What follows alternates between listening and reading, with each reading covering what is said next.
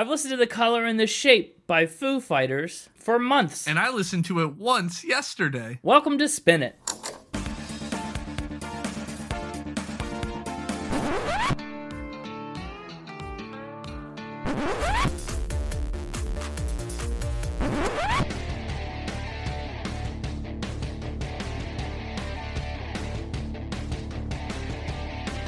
Hello, everybody, and welcome back to Spin It, the record ranking podcast for people who would rather be listening to music. I'm James, and with me, say hello. Not Connor, say hello to them. Audience, say hello to Connor. It's Connor. How you doing? We're getting down to the end of the year here. The end of the calendar year, not the end of the podcast year. Right. Year of healing, still going strong. It is. We've got one more week. I mean, this is the one more week before Spinter Wonderland next week, and then it's New Year's, then it's 2024. Wow. But first, I'm excited for this week. Foo fight! Yeah, we're having a Foo fight. This is probably the closest we've come to repeating an artist so far, and even then it's not super duper close. We're repeating an artist. We kind of are. If you want the full history of the Foo Fighters, you could consider starting maybe with our episode on Nirvana, episode 4. Way back on episode 4. It's very early, so brace yourself, because the podcast has evolved a lot in 123 episodes. We're not seasoned podcasters yet. It's true. But I had a lot of fun with the Nirvana episode. I feel like I learned a lot for that, and I had a good time. It was one of my favorites for a while, and still has a special candle in my heart. I was looking back at the Factor Spins for that week. Oh, yeah. Well, let's see if I can remember. I haven't looked at them in a bit. They got thrown out of their own album release party because of a food fight. Yeah. Kurt Cobain lived in his car for a couple weeks. Yeah. While they were famous, not like before or something. Kurt Cobain spit all over Elton John's piano thinking it was Axl Rose. Yep. I remember that one a lot. And then there's a fourth one. There's 5. Wait, there's 5? That was before we had the Classic 4. Whoa. Well, so my brain remembers something about a wooden spoon, but I think that's in hand with the time they got kicked out of the party because they threw wooden spoons around, right? They had a food fight. They had a food fight, yeah. They credited their guitarist on an album. They credited Jason Everman on Nirvana's first album, Bleach, even though he didn't play a single note on the album. That's right. And the last one might be lost on me. Kurt Cobain went by the name Kurt Cobain. Oh, wow. I did forget about that. Yeah, the mixtaper I know was going back looking to see if there's any spins he told that week that he could try to recycle on you, but they were all true. Well, I have to be honest. I forgot about that because that didn't make the final cut of the episode. Kurt Cobain. Nobody knows about that. Oh, it didn't? That was a cut? Yeah, it was a classic 4. Wow. It was when the mixtaper still brought extras. But yeah, it was all facts that week, so there was no spins to try to recycle on you. He was disappointed. That's true. That was last time. This is this time, and we've only got Dave Grohl to talk about this time. The Foo Fighters is, the pet project of Nirvana drummer Dave Grohl. Sure is. But my point is, I don't think this is like a duplicate, like a repeat of an artist. I consider this a sequel episode. Whoa! I know, our first sequel. Or was Nirvana a prequel, and this is the main thing? I don't know. That remains to be seen. We're still making this. Oh, okay. I don't like that, because typically sequels aren't as good as the originals. Well, sometimes they are. So you're setting this up to be a worse episode. No, it could be like the middle of a trilogy. Maybe it's, I guess that's still technically a sequel. This is our Empire Strikes Back of Nirvana and Foo Fighters content. This is our Dave Grohl Empire Strikes Back. I'm really interested to see what our Return of the Jedi is. You and me both. We'll get there when we get there. But our story for the Foo Fighters kind of begins concurrently with Nirvana. While Nirvana was out on the road, Dave Grohl has his guitar with him, and he starts writing all his own music, right? But he never feels super comfortable to share with the rest of the band. I mean, look at Kurt Cobain. Look at what he's coming up with for Nirvana. So he kind of plays his cards close to the chest. Kind of keeps those songs all to himself. And also his songwriting style, just a side note, it's so cool. He's obviously a drummer first, so he's got a very rhythmically inclined mind. And so he tried to think about each string as a drum and build songs around that, since that's what he understands really well, since that's what he's been trained in and perfected. So he's creating these really unique rhythmic riffs as a result, really cool songs, but he's kind of bashful and not sharing them around. But when Nirvana comes to an end in 1994, suddenly Dave Grohl finds himself with a catalog of songs and nothing to do with them. There was a little bit of talk that he might join Pearl Jam or Tom Petty and the Heartbreakers, but He was offered a full-time spot. he was, yeah. And he turned it down because he didn't want to just be a drummer, right? He kind of wanted to break the mold a little bit. But he also kind of wanted to break the mold while staying anonymous and flying a little under the radar, kind of distancing himself from Nirvana creatively, just because he's not the same thing. He's very different. So he creates this pseudonym Foo Fighters for himself. Fighters plural, because he wanted people to think that it was an entire band. Instead of just him, because it was at first. Like, he named it before he actually had a band. That'll make people think that there's a full band here. Like, specifically, probably like record producers and stuff, right? To trick them. Yeah. I also did some research into the curious term Foo Fighters, because we joked about it back on episode 4 even. What a silly band name, kinda. And I learned some things. Foo Fighter is a term that comes from World War II. Yeah. It's what the Allied fighters would call UFOs and aerial phenomena. So they'd be like flying up in the sky. Foo's like a nonsense word, right? Think like phooey. It's nothing. It's not a thing. Oh, I was thinking just like the FO part of UFO. Like, no, it's not like that. It's like they see these lights in the sky, right? See this thing that's not an enemy aircraft, and so they call it a Foo Fighter. It's not a fighter. It's a phooey, fake fighter. At the time, he just kind of gave it a name to give it a name. Reflecting on it, he said, had I actually considered this to be a career, I probably would have called it something else because it's the stupidest band name in the world. I didn't realize the name had such like historical origins. It's neat. Anyway, Dave Grohl gets into a studio and records 15 songs almost entirely by himself. He plays every instrument, sings every vocal, except for one guitar part on Ecstatic. But people start to hear these demos, and it kind of piques some record label interest. And he says, okay, I'm just a Foo. I really am going to need some fighters if I'm going to do this. he was a Foo. They were some fighters. Can I make it any more obvious? He adds bassist Nate Mendel, drummer William Goldsmith, and former Nirvana touring guitarist Pat Smear. Whoa. I know, history's repeating itself. They start doing smaller shows all over the Pacific Northwest in 1995, and their self-titled album came out that same summer. They did another long tour in the spring of 96 and decided it was time to make their second record. And this time, it's much more of a group effort. Dave Grohl does most of the songwriting himself, but of course everyone helps pitch in on arrangements, fleshing out what the instrumentation's going to be. So in a certain sense, The Color and the Shape is kind of like the true debut of the Foo. Whoa, Foo debut. In 1996, Dave Grohl also had just gotten divorced from his wife Jennifer Youngblood, which provided a lot of inspiration for the lyrics on this record. As for music, a lot of it came together during sound checks for those tours over the last year or so. Dave would start out with a riff or a melody or something that he'd been working on, and the rest of the band would just jump on it, just start to play their parts, and they would craft the songs off of that. They got to work in a Washington studio alongside producer Gil Norton. Gil Norton, was a huge figure for them as they were working through this. They wanted to make a straight-up rock record. They kind of wanted to distance themselves from grunge a little bit. They said Norton is the guy that's going to get us there. He had previously worked with the Pixies, and the Foo Fighters were looking for harmonies, looking for clarity in their instruments. Kind of the same stuff that he did with the Pixies, they wanted for themselves. They said when he worked with them, he could distill a coherent pop song out of all the multi-layered madness. And so they gave him multi-layered madness, and he churned out The Color and the Shape. Whoa. And he was tough on them, too. He made them practice and work and improve, a real play it dozens of times kind of thing. Grohl said that it was frustrating and it was hard and long, but at the end of the day, you listen back to what you've done and you understood why it had to be done a million times. And personally, I think it paid off. They started trying to record The Color and the Shape in the fall at a studio on a farm that Mendel called a converted barn with a salmon stream running through it. And it sounds like it kind of sucked. They actually just straight up ditched most of the work they did, and they decided to change. Actual recording took 2 months in January and February of 1997, and the surroundings weren't much better.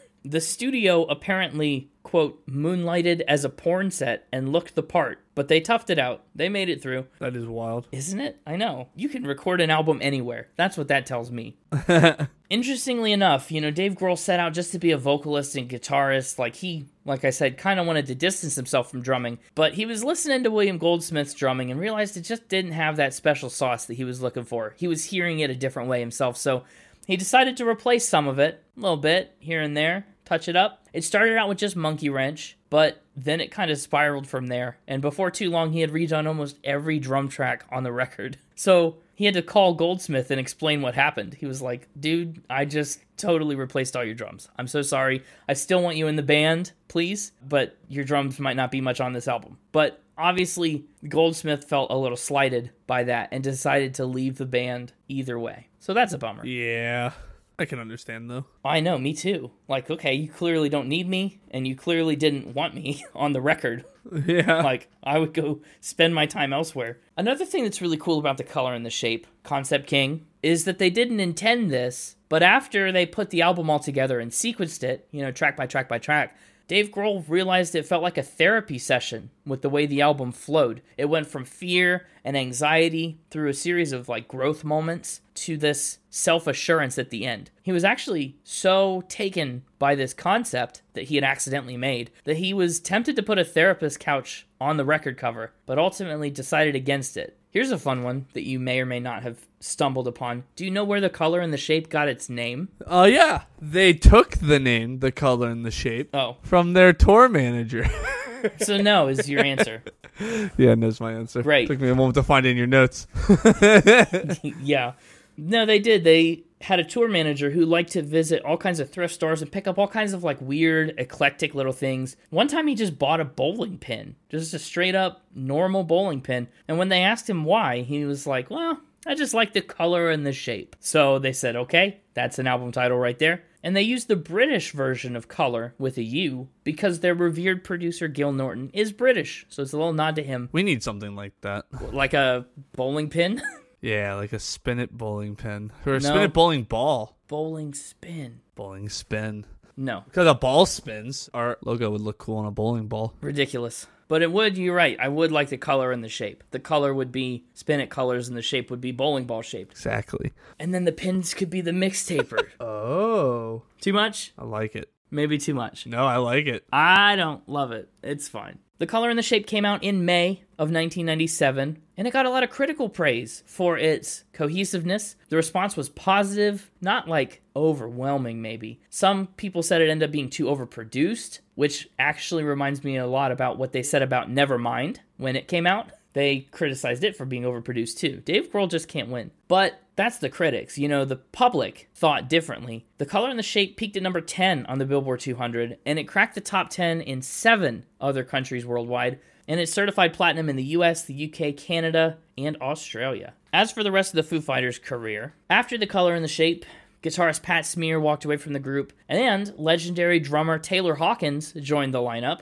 After a little Spin Cycle tie-in, he finished his stint as Alanis Morissette's touring drummer on her Jagged Little Pill tour. Isn't it ironic? It's never ironic. Alanis Morissette doesn't know what irony is. But the Foo Fighters have really kind of been a massive, if not quiet, influence in the rock world since. I feel like I don't hear people talk about them maybe as much, but they certainly have left their imprint on everything. They've performed alongside legendary bands like Queen, Led Zeppelin. They went on a co-tour with Weezer called the Foozer Tour. It just, seems like they kind of knew everyone and were up for everything. That's my impression of the Foo Fighters. We got a longer album to talk about today. A lot of songs to hit, so I'll keep the last bit of their career brief. To date, they've released 11 studio albums. Most recently in June of this year, they've headlined festivals, they've hosted major performances and more, done a ton of stuff. Sadly, most of you probably already know or remember, Taylor Hawkins passed away in 2022, and it was kind of a huge deal in the music world. Hawkins, he was such a prolific drummer. He worked with a lot of people and contributed to a lot of songs and recordings, and yeah, it was just a hard loss. The tribute concerts in his memory were literally the stuff of legends. They should go down in history. People really turned out, and it was a really incredible tribute. Foo Fighters have won 35 awards on 113 nominations, including 2 Alt Rock Awards, 3 Billboard Music Award nominations, 5 Brit Awards, and a whopping 15 Grammys on 32 nominations, which I think maybe is an indicator of their quiet impact, right? The Grammys are like industry awards. That's professionals voting on them, recognizing how good they are and their greatness and stuff. And then, I don't know, I just don't hear people talk about the Foo Fighters enough. But 3 of those Grammys came in 2022, by the way, so they're still at the top of their game. And in 2021, their very first year of eligibility, they were inducted into the Rock and Roll Hall of Fame. But that's what I've got about the Foo Fighters. The Mixtaper strikes back in this time of Factor Spin. That's going to be plenty scary. Hey, it's me, the Mixtaper. Ooh, hello. Back for a brand new season of Factor Spin. That's right. The Mixtaper Strikes Back season, as you've dubbed it. Well, that's just because this is our Empire Strikes Back episode. Why wouldn't this be our Mixtaper Strikes Back? Really? Should it be more of the host strike back? Because you're the bad guys in this scenario? No, we're not. Yeah. But you're the villain. Okay. Sure. Either way, we ended the last season back-to-back shutouts. Mixtaper, you've got the last 8 points in this game. I know, it's pretty great. Well, I'm hoping to foil your plans. Which is another reason why you guys need to strike back, because I'm on top. Ugh, I don't like it. Let's see if I can get something going this week. Well, all right then. I'll do my best. Dave Grohl has an honorary Beatle in the family. Oh, in the family. I thought you were just saying he has an honorary Beatle. I was like, what?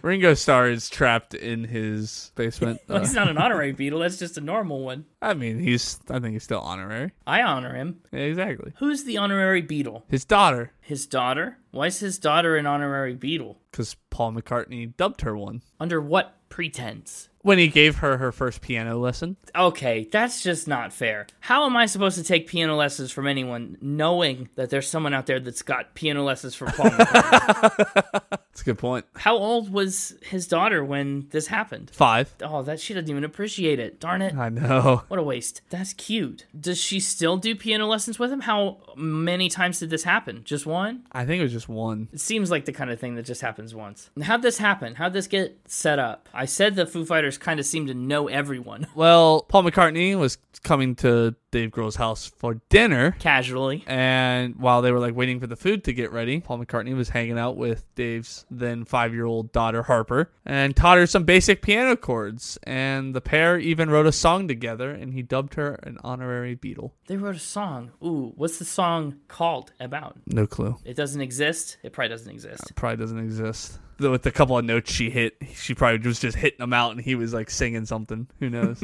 This is difficult because this is a cute little fact, and it's really easy to have this be true or false. What were they having for dinner? No clue. Okay, it would have been suspicious if you knew. If I had a food, would you have been more suspicious? Yeah.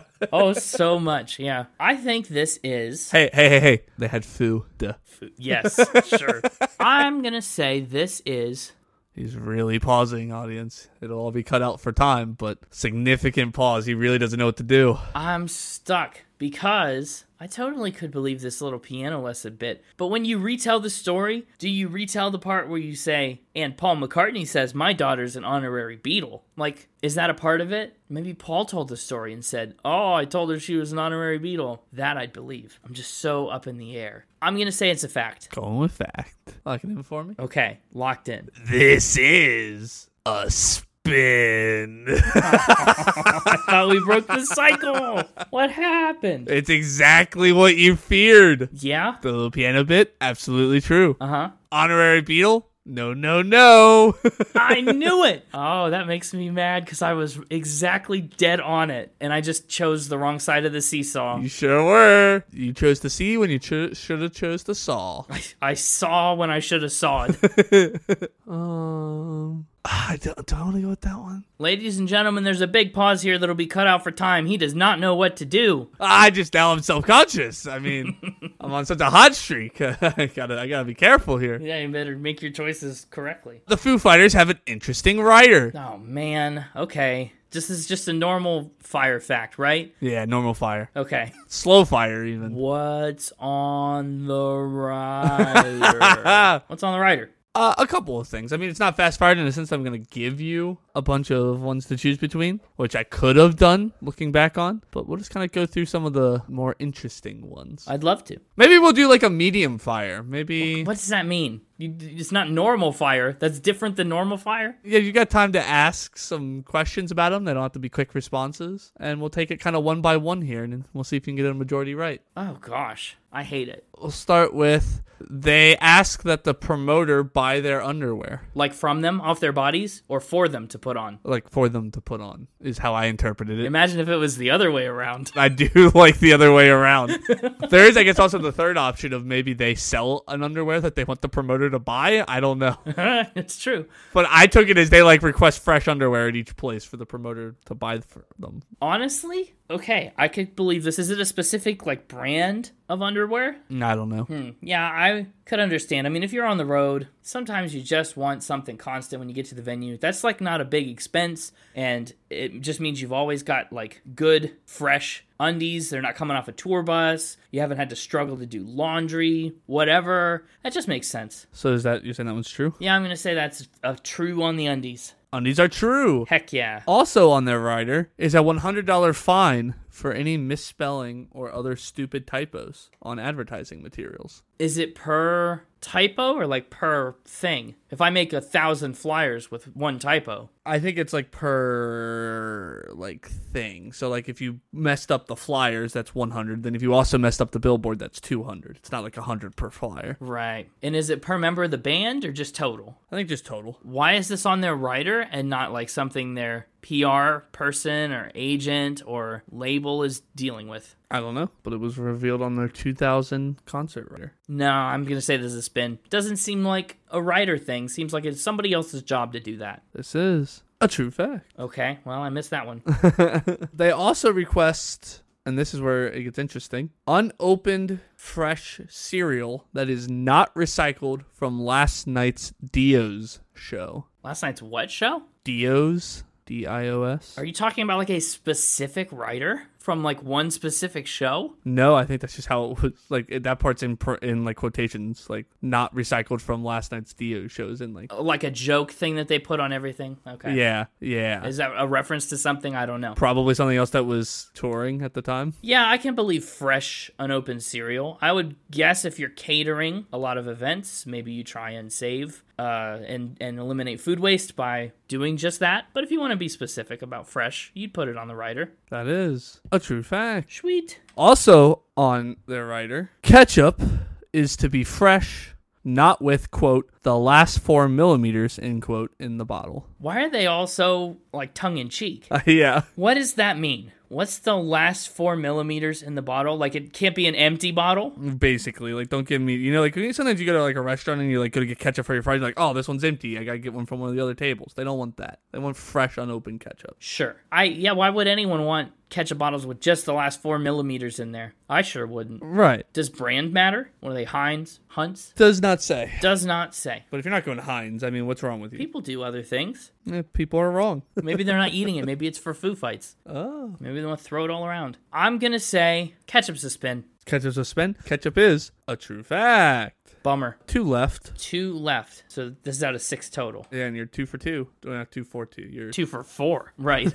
an unopened pack of Dentine Ice gum. Okay. Dave Grohl chews it during their sets. Put on your fresh underwear, chew your fresh gum. You'll be smelling good, feeling good, and have a full bowl of new cereal with plenty of ketchup. I think this is also a fact. This is a spin. Man, okay, so my thought there was like maybe you just adapted a true fact and broke it into little pieces. So that didn't happen. That didn't happen, and 1 left. Their catered lunch should include soup of the day, but only vegetarian because, quote, meaty soups make roadies fart. Love that. Soup sounds delicious. And you know what? Nobody wants a farty roadie. I'm going to say this is a fact. I'm going to risk it all. Going with another fact? Yeah. This is a true fact. Which means we went 3 and 3. Well, that's 50-50. Yep. Don't know what to do about that one. Didn't think that through. Having 6 of them. There can always be a tie. We'll see how you do on the next fact. Well, how is that? That's not bowling where, a spare counts toward the next frame. That's so dumb. Okay. Maybe we do need a bowling ball. Dave Grohl is very generous. Totally. True.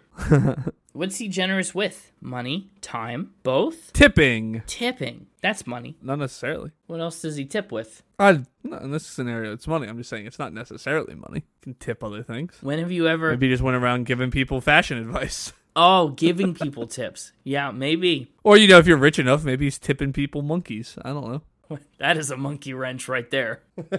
What's his pattern of generosity look like? How's he tip? He leaves $1,000 tips. That's pretty generous. That'd make my day. Unless it's like $1,000 tip on a, $100,000 bill. And that's pretty sad, really. It's all about perspective. We don't need to get into that on the podcast, but tipping by percentage of your bill makes no sense. I kind of agree. Is there anything else I need to know about this fact about Dave Grohl's generosity? Just big tipping? Why did he tip $1,000? I mean, to be generous. Oh, well, I'm just being like, what was the occasion? He was eating out, maybe, or receiving a service. No. This is his hotel tip. Oh. Every time he stays at a hotel, he tips the hotel at, people. I assumed it was... I don't know who in the hotel he's doing this to, but... So he said he tips the hotel $1,000. I don't know if he's actually tipping the hotel, which is less generous now that I think about it, or if he's like... It's probably cleaning staff.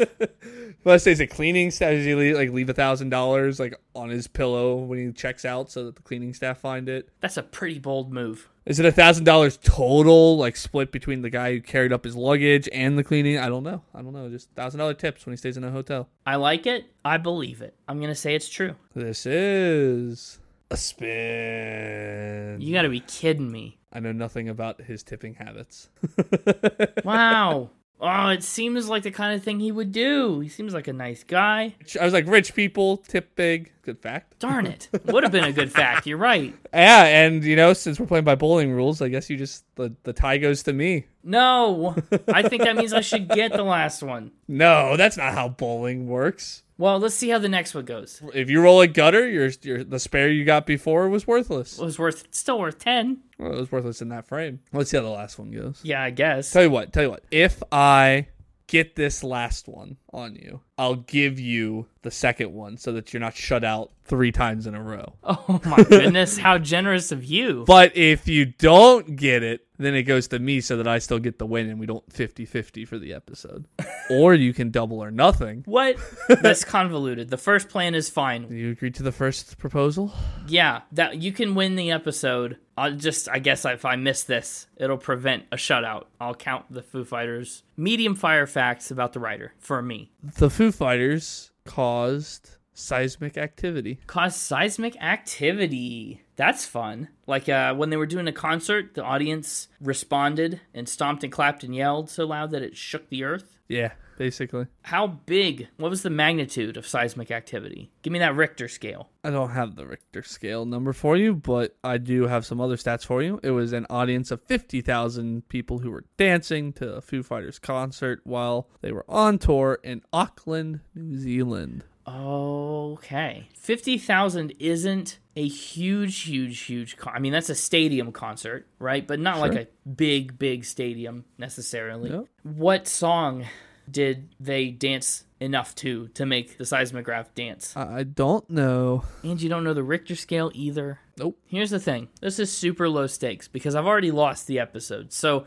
if I'm wrong, I just get the other point, and if I'm right, I just get this one. Then the deal's off. Whoa, no. Well, if you're taking the stakes out of it, the deal's off. No, the stakes are still there. I'll shut you out again right now. No, it's the same. Nothing's changed. I think this is true. Well, I have more information. Oh, you do? Sure. Well, I currently think this is true. What else you got? Oh, okay. 2 separate monitoring stations picked up the ground shaking 3 times per second, which registered as steady rhythmic motion at about the same level as a volcanic tremor. Whoa, that's a lot. My dilemma with this is that I know it's true about other artists. I mean, people have done it, and I know it happens. The question is, did the Foo Fighters do it? What did the Foo Fighters do it? Yeah, that's the question. Yeah, they did. They did? I'm going to say it's very likely that they did. Lock it in fact. This is a true fact. He breaks the curse.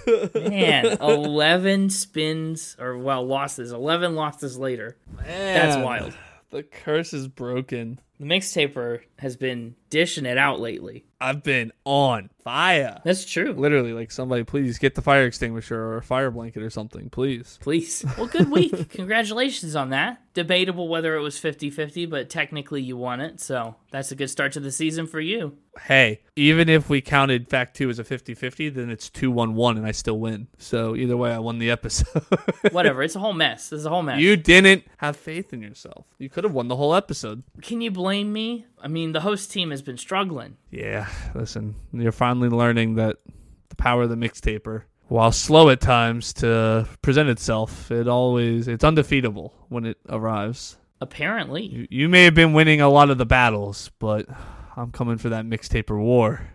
Sure. It's like a normal war, but it's wearing a mask.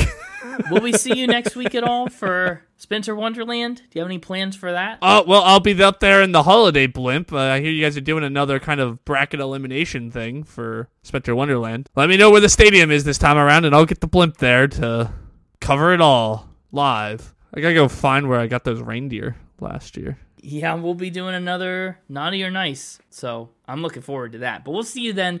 Happy holidays, Merry Christmas, and until we see you next time, keep doing your thing. Yeah! Welcome back, Connor. Welcome back, me. At least the dry spell is broken. Maybe we can actually get a win in future weeks. But right now, we just got one measly point. Yeah, not off to a good start with the new season. No, but so be it. Let's talk about the album cover of The Color and the Shape. What do you think? Interesting color. Interesting shape. Yep. Interesting font. What a cool font, right? I know. The thing on the album cover. Yeah, tell me about it. What is it? Well, it looks like a molecule, but really, it's not. Listen, I don't know if I would have went right to molecule, but Really? I guess. Well, I don't know. What do you go right to? I don't know. I go to, for some reason, I feel like right outside the frame should be like a puppet master's hand with strings controlling all the balls. I don't know. Oh, okay. It is a little bit of like an abstract art piece, yeah. Yeah, I don't know. It looks like a couple sets of those ball clacker toys that are really annoying all got tangled up together. Oh, I love clackers. They're a blast, and they are super annoying. But you're right. People don't really know what it is for sure, but the leading theories are that it's an inside joke for the band that nobody gets, or it could possibly be a riff off of or a tribute to some of Gil Norton's work with the Pixies, since it bears a bit of resemblance to their album artwork too. So there you have it. What do you like better, the colors or the shapes? The colors. I can get behind that. It's a very cool shade of blue. It is. I like it's almost the shade of blue of my car. Well, how about that? It's the color of the shirt I'm wearing right now. Whoa, what a coinky dink. It's actually the red is kind of the color of the shirt I'm wearing now. Whoa. You ready to talk about these songs? You know it. Let's talk about all the songs on The Color and The Shape. I mean, there's a lot of them. There's 14 of them, but honestly, I think it'll go pretty quick. Some of them are quicker to talk about than others. Some of them are very short. Yeah, some of them are quite short, almost interlude-ish. And the first song that's quite short and virtually interlude-ish or intro-ish is Doll. Introlude. Interlude. Yeah, a little bit. Dave Grohl actually has spoken on a lot of these songs, which is super great and helpful and good to contextualize. Of Doll, he said, it's basically a song about being afraid to enter into something you're not prepared for. And so right off the bat, we get the sense of, I guess, going into the therapy session, I'm afraid, I'm not ready for this.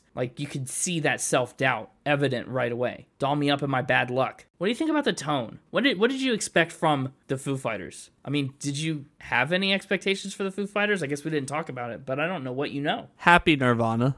Okay. I think that's not super far off. I mean, I feel like throughout the album, you could definitely see, traces of stuff Nirvana might have done, especially in the chord structure and in some of the lyrics. I feel like I wouldn't be surprised if Nirvana had put out some of these songs, you know? Yeah. But they're not all happy. No, they're not all happy. I think I've maybe brought this video game up before. Is it Rock Band? No. But I have brought that one up a lot. Yeah. I think I've brought up Disney's Extreme Skate Adventure before for the PS2. I don't think so. It's a skateboard game, but you're skating around as Disney characters throughout different Disney worlds. Okay. No, have I not brought that one up? I feel like I've thought it before. I've just maybe never brought it up. I've never heard of it, so... Oh, I going into this, I was like, it feels like this whole album could be the soundtrack for that game, but not a single song is on that game. Good to know. At least that sets the expectations. But how's Doll? I mean, for me, knowing a little bit of Foo Fighters, Doll was not what I expected the first time I put this album on. Doll was fun. It went by very fast. Yeah, it does. Honestly, kind of thankfully. Because we explode right into Monkey Wrench. Honestly, just a highlight track on the album, pretty close to right off the bat, I think. Correct me if I'm wrong, but don't correct me. I think Monkey Wrench is so solid. Yeah, no corrections here. It's a good song. Right? Rock on. Monkey Wrench spent 15 weeks on the Billboard Modern Rock charts. Dave Grohl says Monkey Wrench is a song about realizing that you are the source of all the problems in a relationship. And you love the other person so much you want to free them of the problem, which is actually yourself. Which is deep and, I mean, such a real emotion. I don't want to be your monkey wrench. I don't want to be the thing that stops you from achieving your goals or your plans. Like, I will remove myself from the situation even if I don't want to because I want what's best for you and I don't think it's me. Holy crap. I went into this album. I specifically waited to listen to it till I could get to my headphones. Good choice. Because this felt like a headphone song rather than a car song. Or a headphone album instead of a car album. I think for the first listen, that's probably the better way to go. Once you know it, like I listened to it in the car today, and it rocks. Everlong turned up way too loud. It's great. Maybe. But definitely want to get the nuance through headphones. Yeah, I really like the way this one sounds in the headset. It's very encompassing. Right. Like, it's loud, but you can, like, hear. It's not just, like, noise. You can, like, hear the intricacy in the instrumentation. Yeah, it's that Gil Norton multi-layered madness into a pop song. Monkey Wrench. Just, it rocks so hard. I really can't praise the guitar playing enough. I knew you were going to fanboy the guitar this whole episode. Whole album. I'll try not to, but definitely just know that I do. He will, though. I also like his voice. I mean, that's the thing we didn't hear very much on Nevermind. And, I mean, he carries this record. Monkey Wrench was catchy, and it had my head apples quivering because of all the earworms.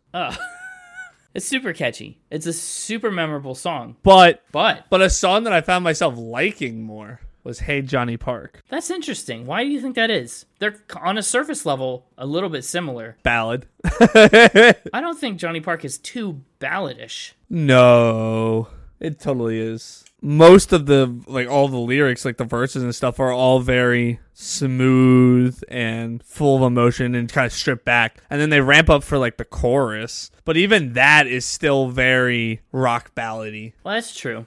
Ooh, ooh. Like there's a lot of that going on. I'm thinking about like the choruses and stuff are big, but you're right. The verses do cut back a little bit, but not in the same like degree that Doll does. But you can have a big chorus on a ballad and it still be a ballad. Yeah, sure. It's more about the tempo. I'd say even though the chorus gets big, I don't know. To me, it's still ballad tempo for a rock song. Sure. Yeah, I get that. What's interesting about this record is I think a lot of songs kind of walk that line in a couple interesting ways. Yeah. Some certainly do not at all, but they just have a knack for the kind of the slow tempo power, like, I don't know, not ballad. Like Monkey Wrench comes in, it comes in up tempo. Yeah. Hey Johnny Park starts out with that slow drum, ba ba ba ba, and then even the guitar, the bum ba ba da dum, bum ba ba da dum. That's still just like a solid beat. It's not like fast.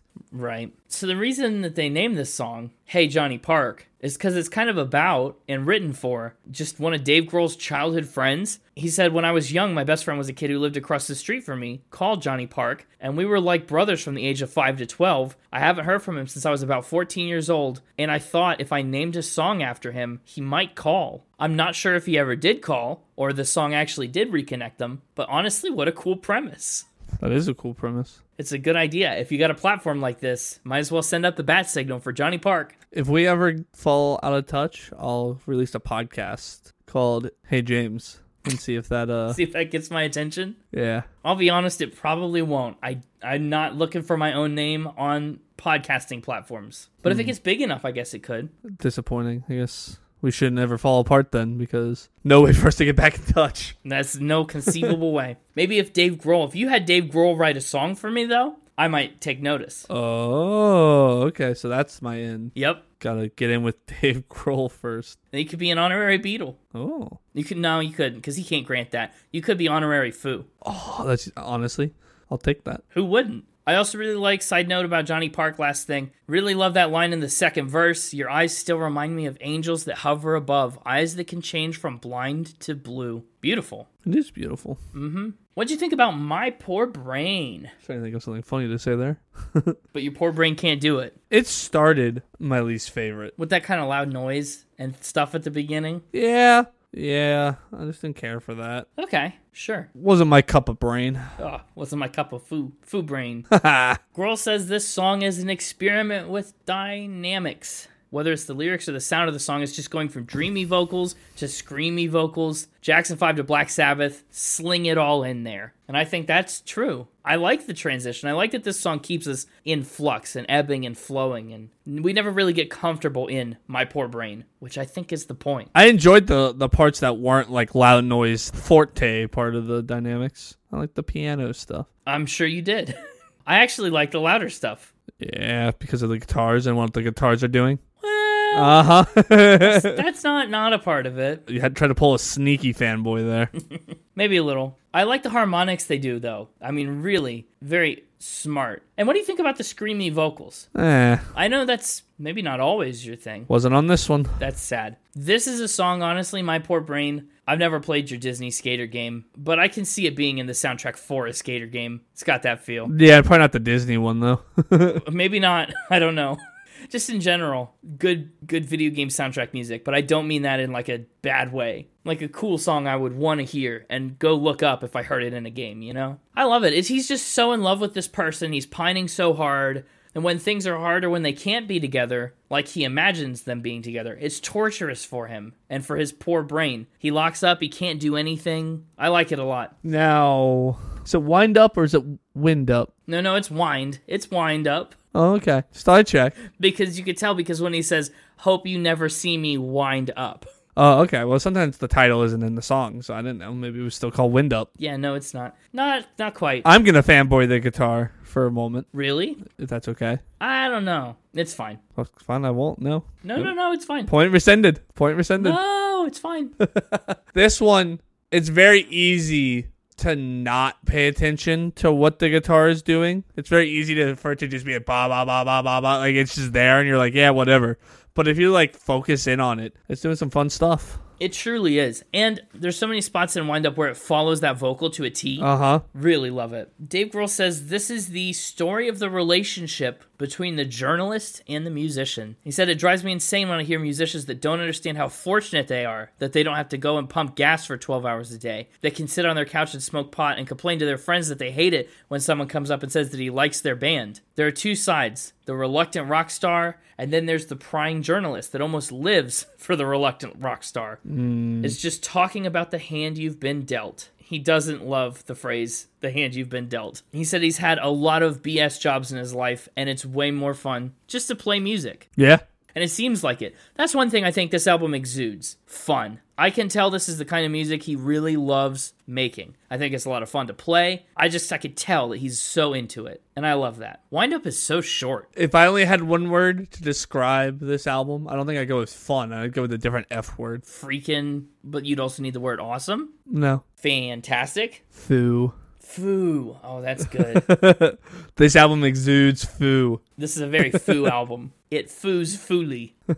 Now, do you consider Up in Arms a ballad? It's a tough call because it starts out unquestionably. Yeah, sure. Well, it starts out that way for at least like the first minute of the song, which is like half the song. Of half of it. I want more of this song. That's maybe a thing we can get into in a minute. You're right. I still consider it a ballad. Certainly. In fact, I mean, Dave Grohl himself calls it a typical love song. Boom. Boom. It's all about how you got to tough it out through the hard times. The rain is here, and you, my dear, are still my friend. He always forgets, always leaves, and always has to come back up in arms again. I want more of the song. That's what I was saying. I think 2:15 is too short. I want more. I love that rocky part. Well, it's because it's really, I guess, two songs in one. Yes, kind of. Half the song is fast, half of it's ballads. Like, I want more of both halves. And what's annoying about it is that the softer, quieter half is one of my favorite softer, quieter parts on the album.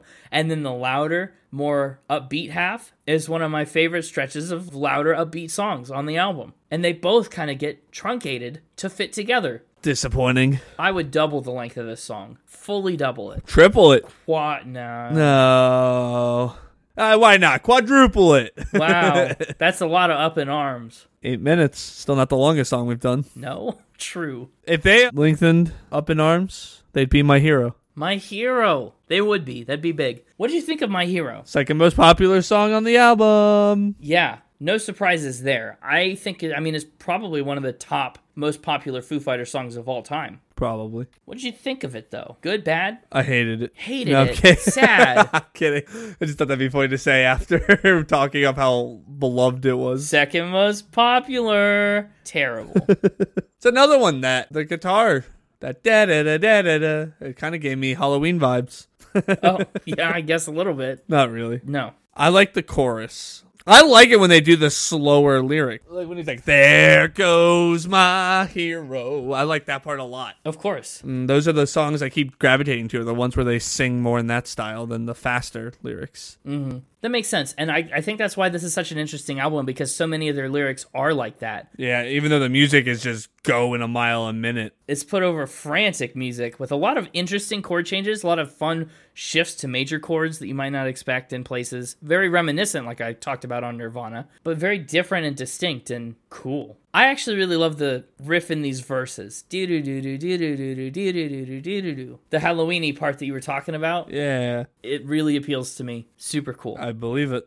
Can you play that part? Yeah, I probably could. Will you play that part? Probably not. Oh, okay. What do you think about the hook of this song? There goes my hero, he's ordinary. How's that strike you? I like it. Not all heroes wear capes. Sort of vibe. That's true. Not all heroes fight, Foo. But the legendary ones do. This one does. Yeah. Dave Grohl said that my hero is my way of saying that when I was young, I didn't have big rock heroes. I didn't want to grow up and be some big sporting hero.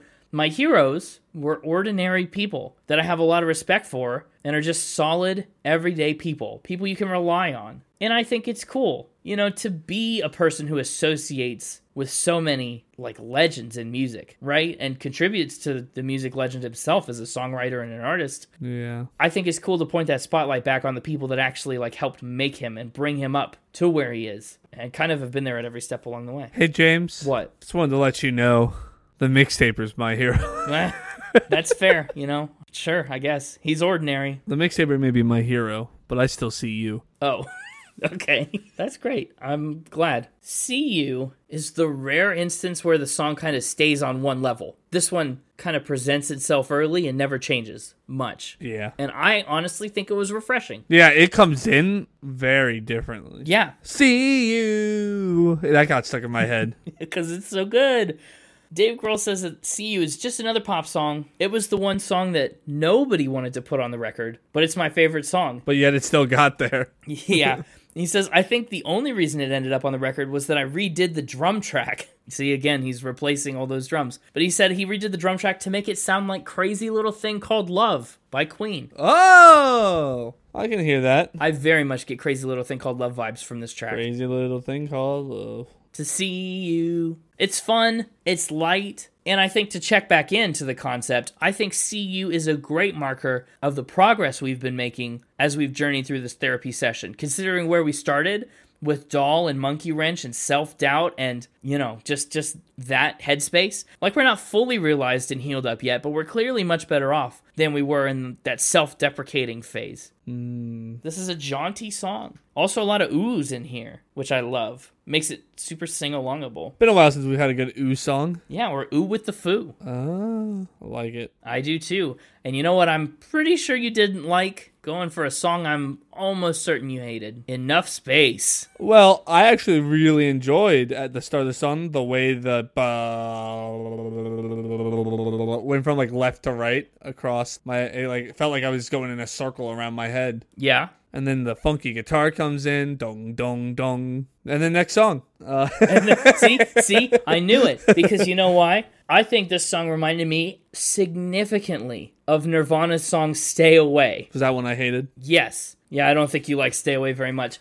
And I don't think you like this one very much for similar reasons. It's pretty light on lyrics, first of all. I'm the instrumental guy. That's not a negative. Yeah, well, but the lyrics that are there are screamed a lot. They sure are. Probably more intensely than anywhere else on the album, which is mostly why I said you probably wouldn't like it. Correct. Yeah. Well, Grohl says it's actually about a movie called Arizona Dreaming, one of his favorite films. And I wonder if it would be better or more impactful maybe if I'd seen Arizona Dream. I couldn't find a movie called Arizona Dreaming, so I think he's talking about Arizona Dream. Doesn't matter. Still haven't seen it. I like Enough Space in just kind of the sense that it fills a space on this album. It's a good way out of See You and a good way into February Stars. I think it's a nice interlude type piece. I think you could have gone from CU right into February Stars, but that's just me. Well, you probably could have. It's true. February Stars is one of the... I mean, I listened to this album for a month on my Albums of the Month playlist. Way back, months and months ago. February Stars is a song that just struck something in me and stuck with me hard, like months and months later. I still remember February Stars, and I was really looking forward to talking about it on the podcast. There's just something about it. First of all, its length, right? If you like it, you got plenty of it. But also, it's just pretty. You know, it's a song about wishing and longing and hanging on until all the good things come your way and you find yourself where you truly belong. It's very wistful, but like not in an intangible way. Like, you know it's coming your way. You know you're going to get it. Just got to wait for it. It was my least favorite of what I'm calling the ballads. Wow, really? Even when it gets all big at the end, February Stars. Because, I mean, that's my favorite part of the song. One of my favorite parts on the album. Maybe I need to give it another shot. Maybe I still had a bad taste in my mouth from Enough Space. You didn't have enough space between Enough Space and February Stars? Yeah, that's what I'm thinking. I can believe it. Because, like, I'm thinking back on the song and kind of looking back, I'm like, why didn't I like it as much as the others? I think melodically it's a little weaker on the beginning parts until it breaks out. Maybe it just didn't get big soon enough. It is quiet. It's super quiet for like the majority of the song. Right. Maybe it just didn't build quickly enough. I think that could be. You kind of got to be patient for it, but it does pay off. Or maybe it was just because I was listening to this song thinking about what do the stars look like on February 29th? Leap Day? I don't know. I actually just had a thought in saying that. I think this song kind of makes us wait to break out, just like the lyrics talk about, right? Being patient and hanging on by the tips of your fingers, just waiting for things to come your way. You get it. The song pays off in the way that it describes paying off. I like that a lot. It makes it even more my favorite now. Not favorite, but I like it a lot. Maybe. My favorite is probably Everlong. You like your favorite song? Is that your playlist pick? It very well could be. I would love for you to pick it on the playlist first, and so I could go next and see what you think. But wow, Everlong, one of the first two Foo Fighters songs I ever knew. And like you so often do, I knew about Everlong from a Rock Band or Guitar Hero game. Nice. Yeah, well, wow, did I fall in love with it. It's incredible. And shocking no one, I feel guilty every time I say it now. It has a great guitar part. Just for the record, it does. Can you 100% this song on Legendary? Here's the thing. I think I discovered this on Rock Band on my iPod Touch. Oh. So I played with my thumbs. And yeah, I could in that situation. Weird. Give me a real Guitar Hero guitar, I don't know. But give me an iPod and some thumbs and enough time to remember it. Sure, probably. Fair enough. It's a lot easier that way because there's only 4 notes. I don't know. Everlong was okay. Okay. Well, what was okay? What's that mean? What did you like? What did you not like? It was a good song, but its placement on the album makes it struggle. Really? In the healing section of the therapy session? Well, I'm just saying, if it was like a beginning track, if it was like in the first 5, I'd be like, heck yeah, this is awesome. Like, it'd be a good set. But by the time we get to it, I've heard pretty much all the stylistic things they do in the song spread out on other songs, so it's nothing really too new. Oh, I don't know. Like, it just feels like another Foo Fighter song at this point. Wow. Like, you know, like how we talk about how See You like stands out, right? It does. Like, it does. Everlong doesn't do that. It kind of blends in to the Foo Fighter camouflage. Interesting. It's just another ingredient in the recipe. It's not jumping out at me. I guess I understand. I've always thought that Everlong kind of stands alone in a very unique way on this album. Well, that's because you heard it alone on its own first. That's probably what it is. And so then you get to it and you're like, yeah, I know this song. And like, to me, who hasn't heard any of these songs and really hadn't heard much of the Foo Fighters before this, the first 10 tracks were the first 10 things I heard. And so by the time I got to this, I was just like, yep, this is another one.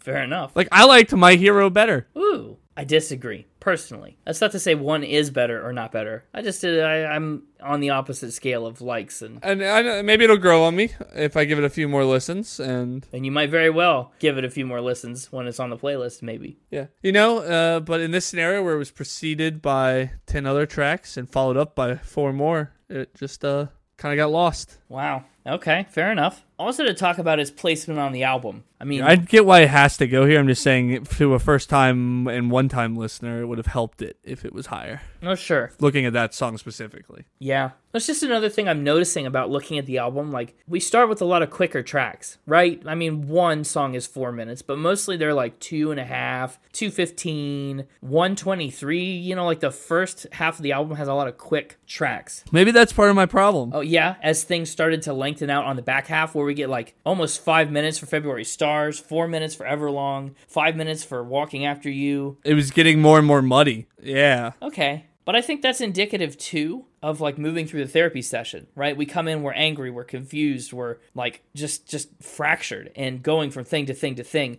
And as we kind of start to work through things and understand and put pieces together to make sense of the world and the way things are, we start to kind of get more drawn-out thoughts, more introspective. I don't know. I just like that a lot. I think that's fun. What did you think about Walking After You? 5 minutes long, and it's not the longest song on the album. Yeah, just more of that fatigue. Fatigue. I liked, again, the instrumentals were interesting on this one, but at this point, I don't even know if I was listening to the lyrics anymore because they were just Charlie Brown like adults to me at this point. Just wah, wah, wah, wah, wah, wah. Oh, that's not good. I thought this was a song you would like more as like a softer ballad type song. I think I remember liking it more than Everlong, but I still I couldn't tell you what the song was about lyrically. I remember some of the music stuff, but I could not tell you what the song was about. Fair. It's a quiet song all the way through. Kind of in the vein of See You. It finds its level and it holds the line.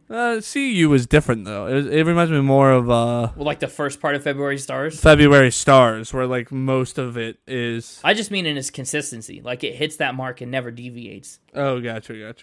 It's definitely more at the level of February Stars beginning. Well, in Dave Grohl's words, it's an emotional, sappy song about getting dumped. And, this time, as we're healing through this therapy sesh, he, instead of letting love walk away from him, he's going to chase it down and actually put in work to make things right and better. Oh, it's like the Zach Brown band that does the While She's Walking Away? Don't Be Falling in Love While She's Walking Away? Yeah. You mean the Zach Brown band featuring, is it Alabama? Yeah. I don't know. Kind of like that, but like the opposite. Like, yeah. If you walk away from me, I'm going to actually try and fix things instead of just letting you go. Yeah. Yeah, it was a cool song. This one's a cool song, too. I like it a lot. This song is also, fun fact, in the soundtrack for the 1998 X-Files movie. Whoa! Which I think I've heard nothing good about, but yeah. Yeah, well, that's because, like, everybody was, like, super happy with the show, and then the movie, like, promised to answer a bunch of questions that it didn't answer. Oops. Didn't deliver. I think it's such a cool, significant choice to end the song with the line, "Another heart is cracked in two, I'm on your back," because it reinforces that same idea that he's here and determined to put in that work. Like, that's the emotion we're left with in Walking After You, and I like it a lot. But then we get the longest song on the album and, the original closing track of the album, New Way Home. Oh, it was the original closer. Yeah, the color and the shape never actually made the original album cut. It only came out on special editions later. Oh, but we're going to talk about it anyways? Yeah, eventually. But first we got to talk about New Way Home. Just usually don't include bonus tracks. Well, I know, but it's included on the Spotify album, and I listen to it the full time, every time I listen to this album all the way through. So it kind of counts in my brain. Gotcha. Was New Way Home still part of the muck? Part of the fugu? The fugu. It do fugu. Good grief. A few. And by that, I simply just mean it pulled me out of it a little bit, but I still was kind of fugued. Ah, that's no good. That's no good. No goo. Yeah. It's no goo. Well, we've made it to the end of the therapy session. He's fully healed now. # year of healing. And he's finding a new way through the hard times, facing his woes head on in a productive, healthy way. Head down, always moving on and on and on and on. I like it a lot. Dave Grohl says it's about winding your way through all these emotions and pitfalls and ups and downs, but at the end of the day, you realize that you're not scared anymore, and you're gonna make it and find your new way home. I actually liked when it got softer and around like the 3-minute mark, which goes against everything I'd been complaining about, I know, but... Yeah, you're so inconsistent on this one. I know. I think I'm just looking... The earlier tracks had more movement to them, and these later tracks have been very, very... Stagnant? stagnant. That's the good word for it. See, I think that's what I like about this album, is the way that it progresses from one kind of song to another. You know, it grows as we move through it. Maybe. So I think in that way, it kind of offers a wide array of songs and styles and things in the same length of time as a normal album. But yeah, we end the album with title track, The Color and the Shape, cut from the initial release. Dave Grohl says it was almost like another Weenie Beanie sort of song, just another screaming, fast, hardcore song. And we decided not to put it on because it was a step backwards. We've done that already, and they sure have. You're 100% right. What you said about Everlong, I disagree with, but if you said it about The Color and the Shape, totally. Good, I was going to say it about this one too. So. Oh, good, I totally agree. I don't have many thoughts on The Color and the Shape, the actual song. It's a letdown of a title track. Ooh, wow, strong words. Well, you know me, I'm extra critical about title tracks. I know this song came later. It did. But they wrote it at the time and just chose to exclude it. Really, the album's named after a bowling pin, so. Yeah, I'm extra critical of title tracks. If you're going to name your album after a song, better be a good song. True. Or face my wrath. I was also curious if that line, still a Bleach one anyway, that's right, was a Nirvana reference or not. I can't tell. And it might be, and it might not be. Who's to say? Who's to say? Or should I say, foos to say? Who's to say? But that's The Color and the Shape, and that's The Color and the Shape. And now it's time for Final Spin. Yeah. I have a lot of things to say. I like this album a lot. I think there's a good amount of lyrical depth here. Musically, I feel like I engage with all these songs really well. I think there's a lot of points of access, right? If you like heavy rock songs, you got somewhere to latch on in almost every track. If you like slower ballad songs, you got somewhere to latch on. If you like a good guitar, you got something. If you like a powerful vocal, you got something. If you like a soft vocal, you got something. So many of these songs have so many moving parts. I think it helps the album flow really, really well. So I'm giving music an 87. How did you feel about the overall concept of the album? The therapy session, Concept King? I didn't pick up on it the first time through, but when you told me about it and I was thinking back on it, yeah, I can see it. Okay, solid, kind of holds up, it's in there. I'd give it an 85 for lyrics. It has its moments, but I do like a lot of them a lot. Instruments and production, oh man, I couldn't praise the instruments and production enough. The production is so cool. Gil Norton crushed it. We talk so much about how he makes everything audible and clean, yet still so kind of crunchy and crisp. Crunchy. Yeah, I think that's a skill in and of itself.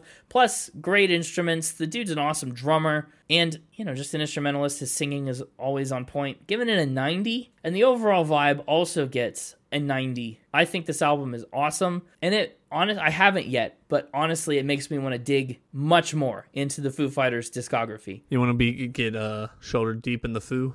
Yes, I do. And that gives this album an overall score of 88.3, which puts it at number 152. Of the episodes we've done so far, it ends just above The Head and the Heart, just below another of our pseudo-concept albums, Kendrick Lamar. I don't expect to hear a similar score from you, if I'm honest. Well, then you expect right. Yeah, I know. For me, this album lived up to expectations. Of which you had none? Well, my expectations were happy Nirvana, or more specifically, upbeat Nirvana. Upbeat, I'll give you. You did say happy at first, and I don't think that's quite right. I did say happy at first, and I realized I really meant upbeat. Now that's more correct, yeah. I just think it was too long. I know you said you didn't think it felt too long, but... Well, it is a bit longer than normal. It's a 50-minute record. It wouldn't have been too long if all the songs stayed that same 2:30, 3:30 mark, but we got down towards the end, it was just like 4:40, 5:03, 5:40. It was like, oh man,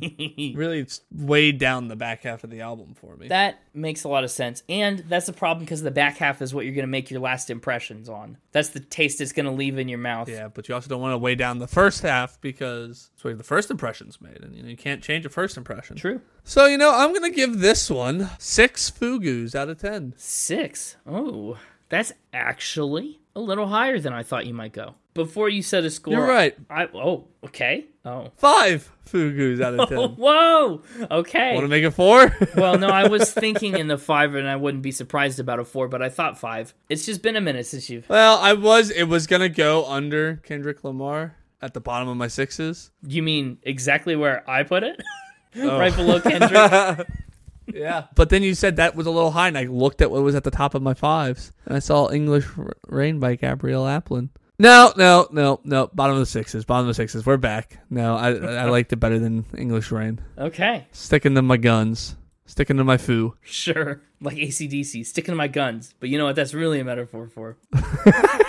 6 Fugus. 6 Fugus. My top 3 in album order. Monkey Wrench. Uh-huh. That's not surprising. Hey Johnny Park. Also not surprising after what you said about it, especially since you said you liked it better than Monkey Wrench and just picked Monkey Wrench. Oh, wait, I'm just going to remind you, you're out of honorable mentions. Oh, I know. Okay, I'm just making sure. Which is why you're getting some noticeable snubs, because my third and final top 3 is See You. Whoa! Wow! That's wild. Yeah, there was a big hitter that was going to be my honorable mention until I realized I couldn't have it. So, it got snubbed. Wow, See You made your top 3. Yeah, it was just different, and I really liked it. It's the only thing that stuck with me, really, from the bottom half. Good it is to see you, because it is good. See you. So, I mean, the obvious notable snub in that big jump is My Hero. Yeah. I would consider Everlong a snub, but I don't think that was ever in the running for you, and it also sounds like you kind of hated the back half of the album. It was not in the running for me, but yeah,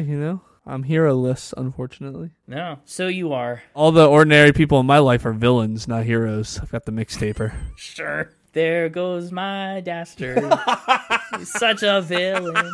As for my playlist pick, You're not taking Everlong. no. I know. That means I'm going to have to take Everlong. I mean, you don't have to. No, but I do. I honestly could go any of those 3. I have reason to pick any of those 3. Probable cause. Yeah. I mean, I'll never be your monkey wrench. Or See You. Mm-hmm. Ba-ba-ba-ba-da, I don't know what to pick. This is a rough one. What are your thoughts? I know. Maybe you should flip a 3-sided coin. Ooh. My thoughts are, I really like the energy of Monkey Wrench on the playlist. I really like the sing-songiness of See You. I don't pick very many high energy songs. I typically go with the ballads and stuff. I think I'll take Monkey Wrench. Oh, okay. It's one that I feel like would translate to the car really well. I can feel myself like next time I'm taking a road trip down to see you. I'm See ironically you. not picking See You, but but I'm coming down your way, and I'm just driving down the interstate. I know I'll never be your monkey wrench. Yeah. And we kind of did a role reversal then. I'm taking Everlong. Lock it in, confirmed. I'll take the slower of the songs. Yeah. You could get the energy pick this time. Sure. Monkey wrench for me. Well, I believe that'll do it. That's another episode down. Yeah. I think we've covered all our bases. Just now all the typical plugs. Heck yeah. Typical plugs. Boom. Instagram @SpinItPodOfficial. Boom. X @SpinItPod. Boom. www.spinitpod.com. That's the website. All the stuff, all the blooper reels, all the bonus content, all the fun stuff. Like the new bonus content that's hopefully out at this point. Us making Alan Jackson's favorite food. Pineapple monstrosities. One of Alan Jackson's favorite foods, and one food Alan Jackson's never heard of. Guess who makes which? Yeah. You can find us anywhere you listen to podcasts, especially here. Where you're currently listening. So if you found us here, yeah, congratulations. Like, rate, follow, all that jazz. It annoyingly helps. All that jazz. Well, Tell a friend. Tell a friend who doesn't have enough food in their life. tell your foodless friends about this podcast. And we'll see you next week for our Spinter Wonderland holiday special. We'll be counting down the best holiday tracks. You won't want to miss it. They'll be voted on by you, the audience. So we will see you next time. And until then, 7 short days away. Have a happy holiday season and keep spinning. The keep and the spinning. That's good. Thank you. I can't help but notice we're kind of like in a weird, short, I hope, monkey era. Are we? Well, the mixtaper just brought a fact about Alan Jackson's monkey. Now there's a song called Monkey Wrench. The mixtaper also made a joke about Dave Grohl tipping people monkeys. Wild. I don't quite understand it. I don't pretend to, and I don't want to. I just, for the record, I can't say anything about what the mixtaper's going to do or what monkeys will pop up on the holiday special, but I know our New Year's special will continue our monkey trend. what? Welcome to the era of the monkey.